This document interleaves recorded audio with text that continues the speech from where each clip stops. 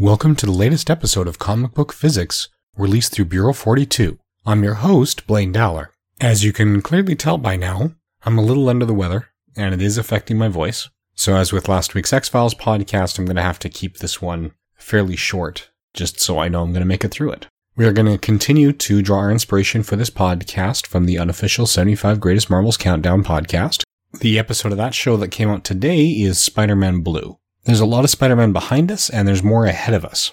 So I'm trying to leave a lot open, taking this for inspiration, going through it. The topic I've chosen is just barely inspired by this. In that story, Peter Parker is recording a message to Gwen Stacy on some old recording equipment that he found that belonged to his Uncle Ben. So this month we're going to talk about recording equipment, how you record sound and translate that back into something we can play back. And also importantly, how we can take sound from multiple sources, record it in a single source to be output through a single speaker, and sound almost exactly the same, losing only directionality information. So how does that work? Well, first we have to ask ourselves, what is sound? Sound is what we refer to as the way we interpret longitudinal waves, or compressions and rarefactions of the air or other fluids that are pressed up against our eardrums. So it doesn't matter whether it's air, whether it's water, what's really happening is that something is compressing the molecules in that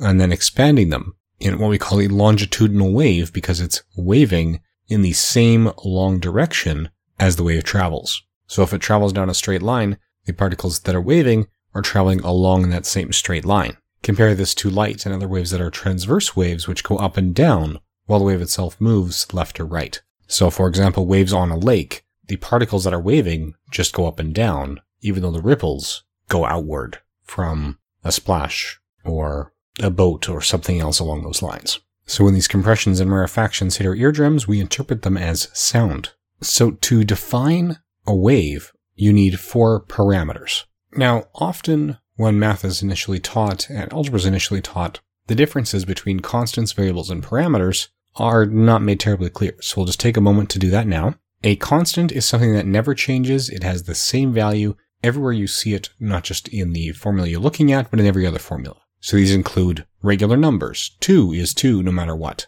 Pi is pi no matter what. The square root of 5 is the square root of 5, and so forth. Those are constants. Variables are things like x and y. Traditionally, the letters assigned to them come from the latter half of the alphabet. These are the ones which, when graphing, change at every single point along the curve. So if you're graphing a straight line with that y equals mx plus b formula, where y is the vertical component or the vertical coordinate along the axis, where x is the coordinate along the horizontal axis, where m is the slope, and where b is the y-intercept, where the line crosses the y-axis, then you have 2 variables and 2 parameters. X and y are the variables. Every single point along that line will have different values of x and y. M and b are parameters. Now the parameter is something that may change from question to question or instance to instance, such as the slope and y-intercept of a straight line. But when you sit down and graph a particular line, those parameters do not change at any point within the graph. An individual wave can be defined mathematically using 4 parameters. One is the frequency. It's usually measured in hertz, which is the number of times something waves back and forth or up and down per second. So if you've got a 60 hertz frequency, such as we have in standard power in North America, or 50 hertz if you're in Europe, then that means the alternating current alternates back and forth 60 or 50 times each second. The second parameter involved is the phase. This usually has no units. It indicates at what point in the wave the process starts. Not all waves have to start from their maximum compression or minimum compression or some average value. You could, in theory, start them at any point in the cycle because you can really determine when you start counting and when you start measuring time. So the phase is the parameter that lets you know where in that cycle you are when measurement begins. The amplitude of a wave gives you the variation from the highest to lowest point in a transverse wave, or most compressed to least compressed component of a longitudinal wave, and so forth. The final parameter is the average magnitude of the waves as you're going through.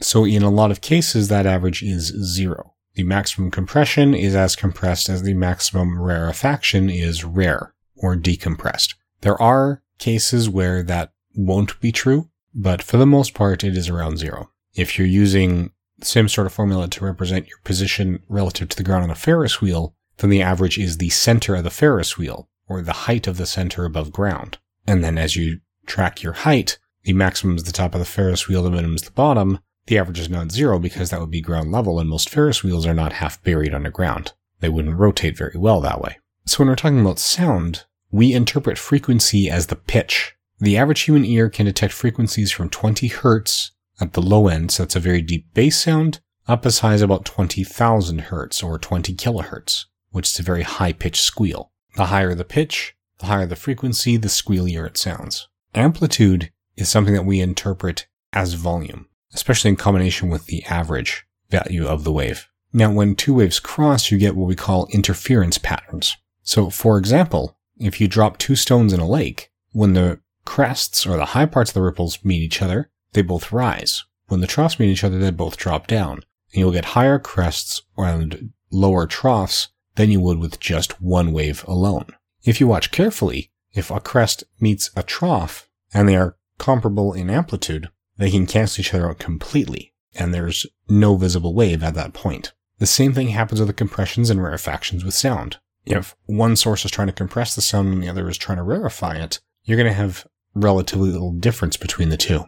So this is ultimately how we can start to represent sound from multiple sources in a single source coming into a single microphone. As the compressions and rarefactions pile in, we don't measure the individual sources. This is why we need advanced digital tools to remove noise and background sounds, and even that is not always as efficient as it should be, but we're actually measuring the net result or the sum of all the waves piling onto a single point at once. And when they pile on the microphone, they move a diaphragm in the microphone back and forth. As you hit it with a compression, you put pressure on it, it gets further away from the source. If it hits a rarefaction, it moves further towards the source because there's less pressure on that side of the diaphragm now. From there, different microphones have different processes to measure how things are going and to translate that into a signal. But for the most part, when the diagrams are moving, that somehow generates an electrical current, which may or may not need to be amplified, and which may or may not respond to different frequencies with different sensitivities.